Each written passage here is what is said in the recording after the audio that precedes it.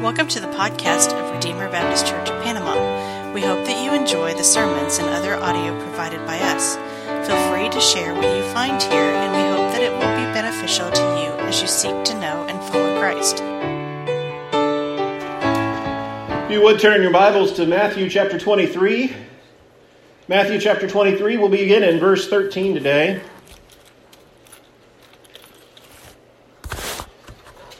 If you've looked at the title of the bulletin, it looks maybe a little bit strange. It says, Jesus hates empty religion.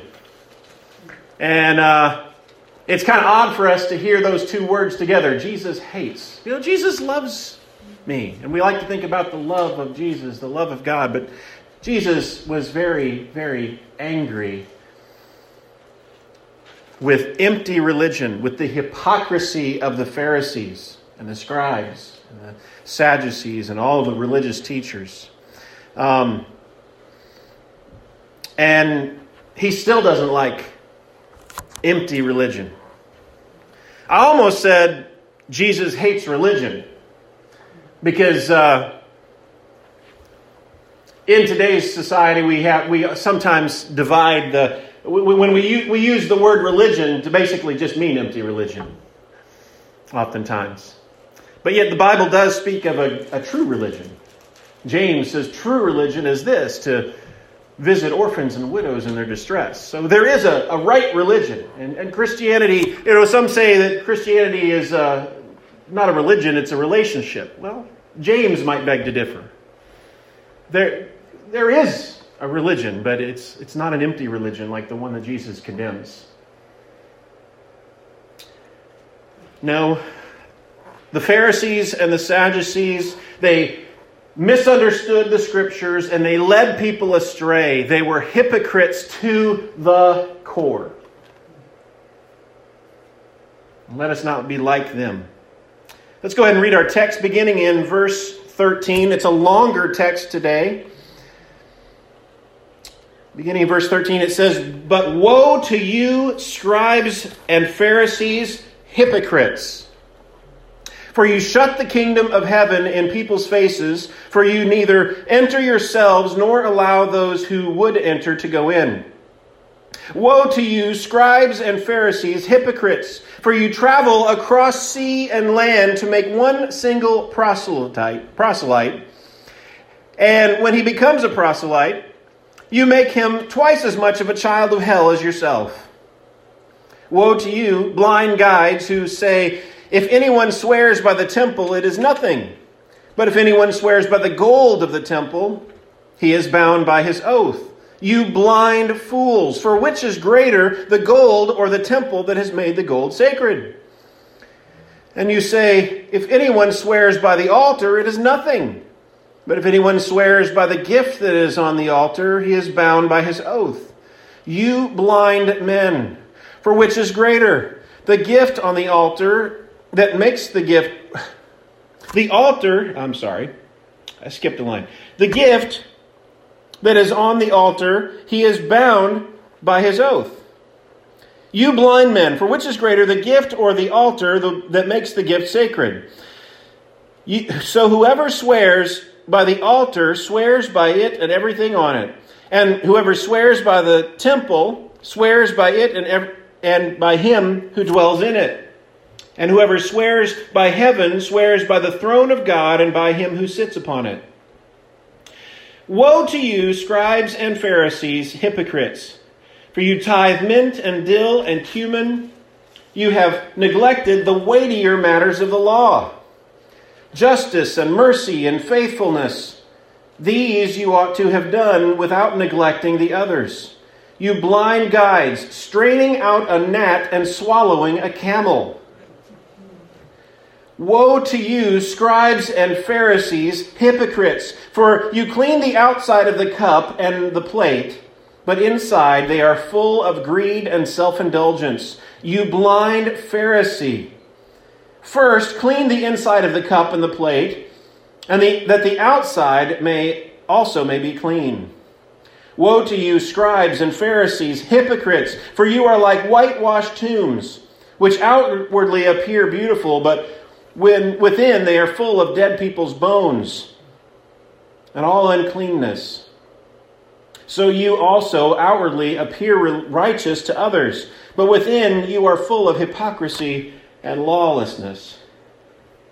Woe to you, scribes and Pharisees, hypocrites, for you build tombs of the prophets and decorate the monuments of the righteous, saying, if we had lived in the days of our fathers, we would not have taken part with them in the shedding of blood of the prophets. Thus you witness against yourselves that you are sons of those who murdered the prophets. Fill up then the measure of your fathers. You serpents, you brood of vipers, how are you to escape being sentenced to hell? Therefore I send you prophets and wise men and scribes, some of whom you will kill and crucify, and some you will flog in your synagogues and persecute from town to town, so that you may come upon you may come all the righteous blood shed on earth, from the blood of righteous Abel to the blood of Zechariah, the son of Berechiah, whom you murdered between the sanctuary and the altar. Truly I say to you, all these things will come upon this generation. Let's pray. Father, we thank you for your word.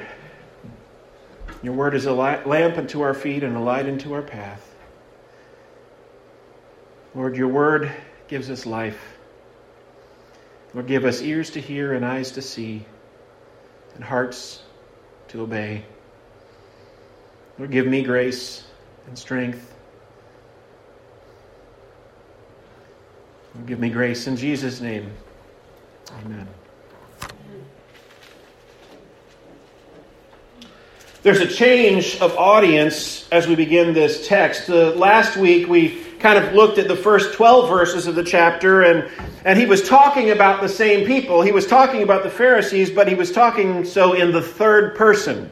He was talking about the Pharisees and the scribes, but he was talking to the crowds and his disciples. And he changes in verse 13 from the third person talking about them, he's talking to. He says, you Pharisees and scribes. He's directing his speech to the Pharisees and the scribes. Were they present there as a part of the crowd? Is that what he was doing? Or was he saying this in the second person for dramatic effect in front of his the crowds and his disciples? I don't know. But for whatever reason, he changes the perspective and he speaks in this form of a woe. Ron read this woe from the book of Habakkuk. We see another woe, extended woe passage in Isaiah 5, which we've had as a responsive reading before. And a woe can be a couple of different things. One, it could be, alas, a kind of a compassion. And it can also be a condemnation. And what Jesus is using this here is it's a condemnation. Woe, condemned are these scribes and the Pharisees, the hypocrites. He repeats this 7 times. Woe to the scribes and the Pharisees. One of them, actually, he says, woe to you blind guides, instead of scribes and the Pharisees. But every other time he says, woe, scribes and Pharisees, you hypocrites. And he describes their sin. We'll look at each one of the 7. First of all, he says, you shut the kingdom of heaven in people's faces, for you neither enter yourselves nor allow those who would enter to go in. This right here is about the Pharisees and the scribes' response to Jesus. Jesus, the one who the Scriptures foretold, the one who was the Messiah, the one who is going to make the way into the kingdom of heaven. And the Pharisees and the scribes tried to shut that door. They wouldn't allow people to come to Jesus. And when people were trying to come to Jesus, they would push them away. So the first thing, the first sign of this empty religion is that they didn't accept Jesus for who he was. They had a form of religion. They meticulously followed the law. They did all these things to show how religious they were. And last week we saw about how they put phylacteries in front of their faces so that they could be reminded of the Scripture, and they put it on their hands and all these things. And yet, when the Messiah came, the one who all of those things predicted, they shut the door. Don't have anything to do with this guy. Second,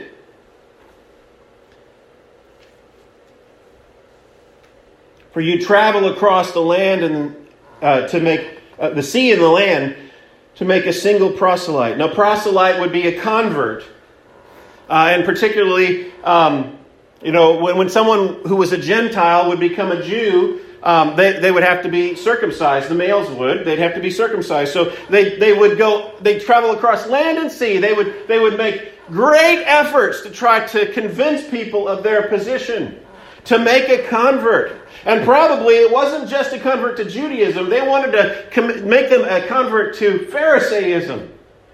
They wanted to convert them to their particular position, their view of Judaism. And yet Jesus here says, when he becomes a proselyte, you make him twice as much a child of hell as yourself. They're just teaching them to be hypocrites. They were teaching these converts into Judaism or these converts into Pharisaism just to continue to be hypocrites, just like them. To reject the Messiah. They're making them no better off than they were before. And they think they have something better than what they had. And it's just as empty as they ever were before. Verse 18. He goes on here in this next section from verse 16 to 22 and talking about swearing an oath. About swearing an oath on the gold that is on the altar instead of the altar itself. And this may sound familiar because he talks about the exact same thing in the Sermon on the Mount. Here in the Sermon on the Mount, Jesus makes the point, let your yes be a yes and your no be a no. And what the Pharisees were doing was they were making all these different distinctions about, well, first of all, people were already abusing oaths. They were already abusing oaths. And so the Pharisees, being the good law keepers that they were, wanted to try to give some regulation to it. And so by giving some regulation to it, they would say, well, this is more binding, but this is not so binding, and all of that kind of stuff. And they were missing the point of Scripture. Jesus cuts it down to just let your yes be a yes and your no be a no. Don't swear by anything, Jesus says in the Sermon on the Mount.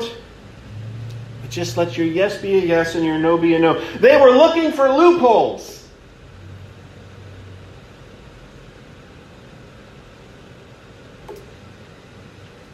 It was hypocrisy. Verse 23 says that they tithe mint and dill and cumin. They've neglected the weightier matters of the law, justice, mercy, and faithfulness. Again, they were rigid law keepers. The tithe was to give a part of the harvest, to give part of the produce that they would grow, and there were debates among the rabbis about whether you also had to do herbs. And these Pharisees, they were so meticulous, they said, yes, we're going to tithe even on the herbs, mint and dill and cumin. And Jesus says, he doesn't say, you shouldn't do that. No, he says, you should have done that and not left out the weightier things. And by weightier, he's not saying the harder things, but the heart of it all. The heart of it all. The whole thrust of the Old Testament. Justice and mercy and faithfulness. Jesus says here. They were meticulous law keepers, but they missed the point. They didn't seek justice. They didn't seek mercy. And they missed the Messiah. They missed the point. You could say they lost the plot. Verse 25, you clean out the outside of the cup and the plate, but inside they are full of greed and indulgence. You ever go to the counter or the cabinet, pull out a cup, and you pour yourself a nice little glass of milk, and then you look at the cup before you take a drink, and hopefully it's before you take a drink, and you and you look at it and you see something floating in the. Oh, it didn't come clean. Jesus, he says that these Pharisees, they've washed the outside of the cup. It looks all clean on the outside, but it's not clean on the inside. Inside, it says it's full of greed and self-indulgence. Living a life where everything looks good on the outside. Living a life in front of people. And people look at you and think, that guy's got it all together. But inside, it's full of greed. A life where you try to make everything look like you've got it all together for the sake of greed. So that you can scam people. For self-indulgence. Everything's all about me and what I can do.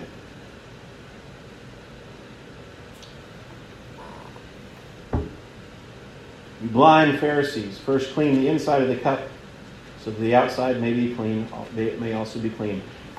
Notice what he says here.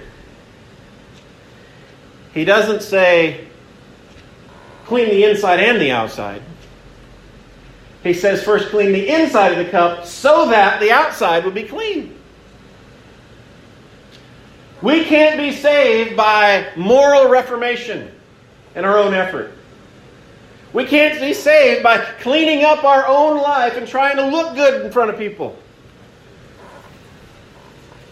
We're saved and we're truly changed when the inside is changed. And when the inside is changed, it flows to the outside where people can tell.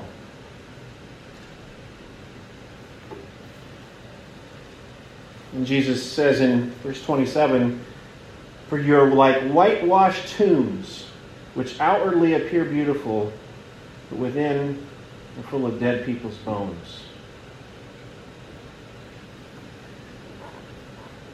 You ever, you make a tombstone or a tomb just look nice and beautiful and everything, and think, oh man, but you wouldn't say, I want to live there.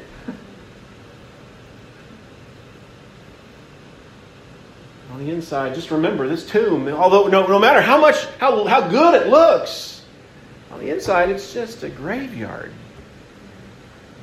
It's just death. And that's the life, that's the heart of a hypocrite. It may look good on the outside. It may say all the right words, do all the right things in front of people, but on the inside, it's a graveyard.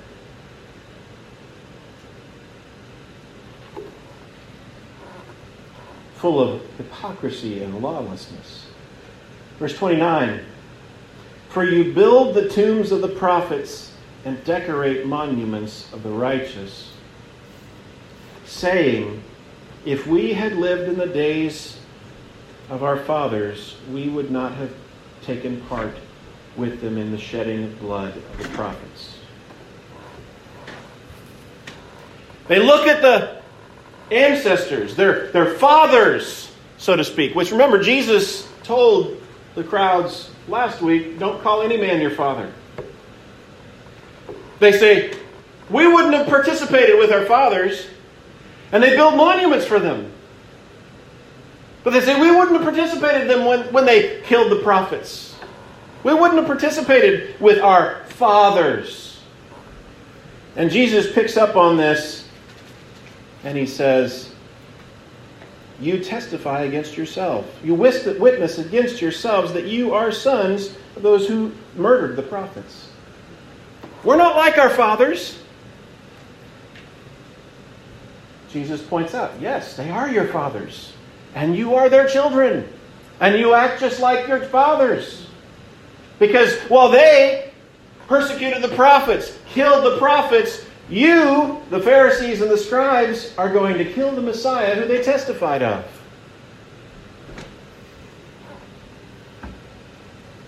Jesus says, fill up then the measure of your fathers, you serpents, you brood of vipers.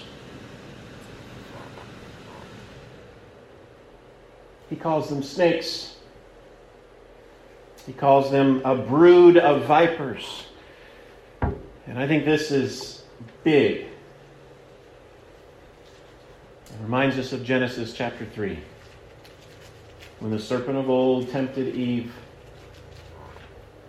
And after the fall, God said to Adam and Eve, I will put enmity between your seed and her seed. He says to the snake, he says to the serpent, I will put enmity between your seed and her seed, but he will crush your head and bruise his heel.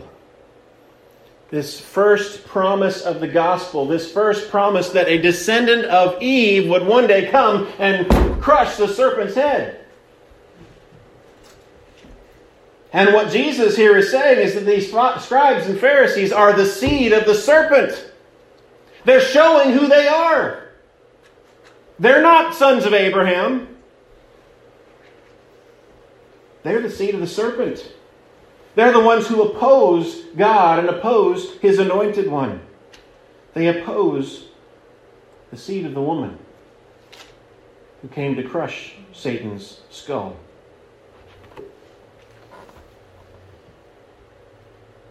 How are you to escape being sentenced to hell? Therefore, I send you prophets and wise men and scribes. Just because they're the seeds of the serpent, Jesus still sends them prophets. Grace. Grace. He sends them people to tell them, to warn them of the wrath to come. And how do they respond to the prophets and wise men? Some of whom you will kill and crucify, and some of them you will flog in your synagogues and persecute them from town to town. And he changes the tense here. Will, future. After the resurrection, Jesus ascends to heaven. Pentecost takes place.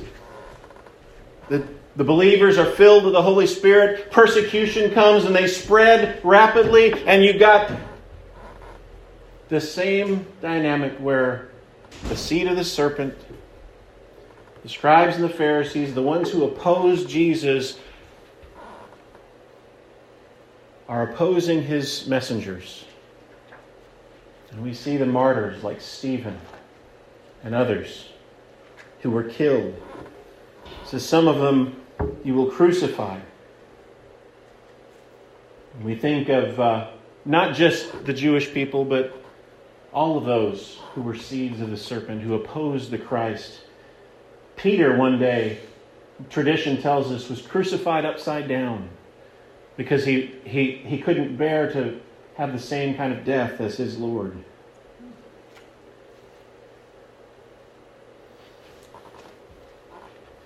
So that on you may come the righteous blood shed on earth, from the blood of righteous Abel to the blood of Zechariah, the son of Berechiah, whom you murdered between the sanctuary and the altar. Now that kind of is difficult to make sense. We got to get Abel. He was in the beginning. The first murder that took place there in Genesis chapter 4. Who is this Zechariah? Scholars kind of debate this. one view, remember, the Hebrew canon is not arranged in the same way as the English canon. And the Hebrew canon ends with Chronicles. And I believe it's at the end of Chronicles where this Zechariah is killed. So from the beginning of the Old Testament all the way to the end of the Old Testament, all the blood of the righteous that was shed, it's on them. It's on the scribes and the Pharisees. It's on the seed of the serpent. It's on those who opposed Christ and his message.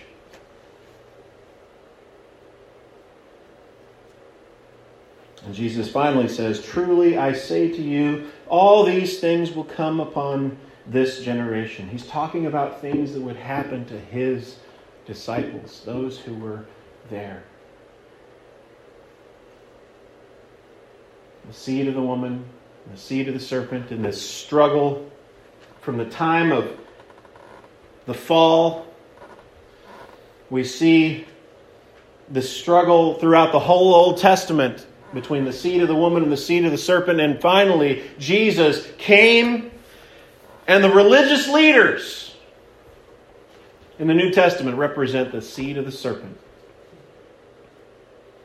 They said, "We have Abraham as our father." Jesus calls them a bunch of baby snakes.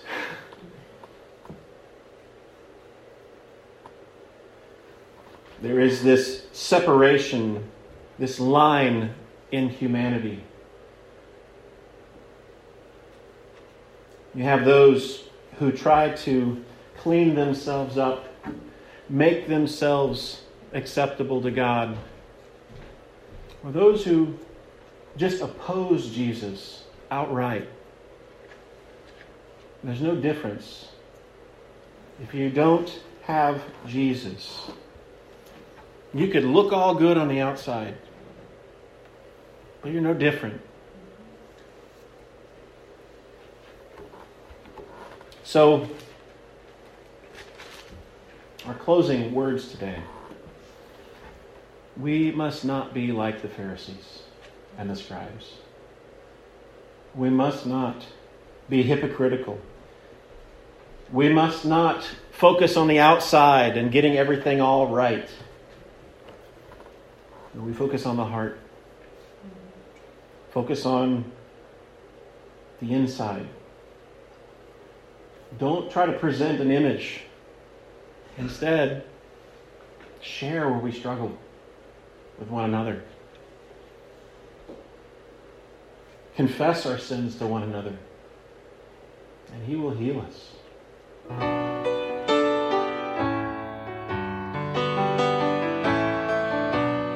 Thank you for listening to this message from Redeemer Baptist Church in Panama. For more information, please visit us at RedeemerBaptistPanama.com, or you can like us on Facebook.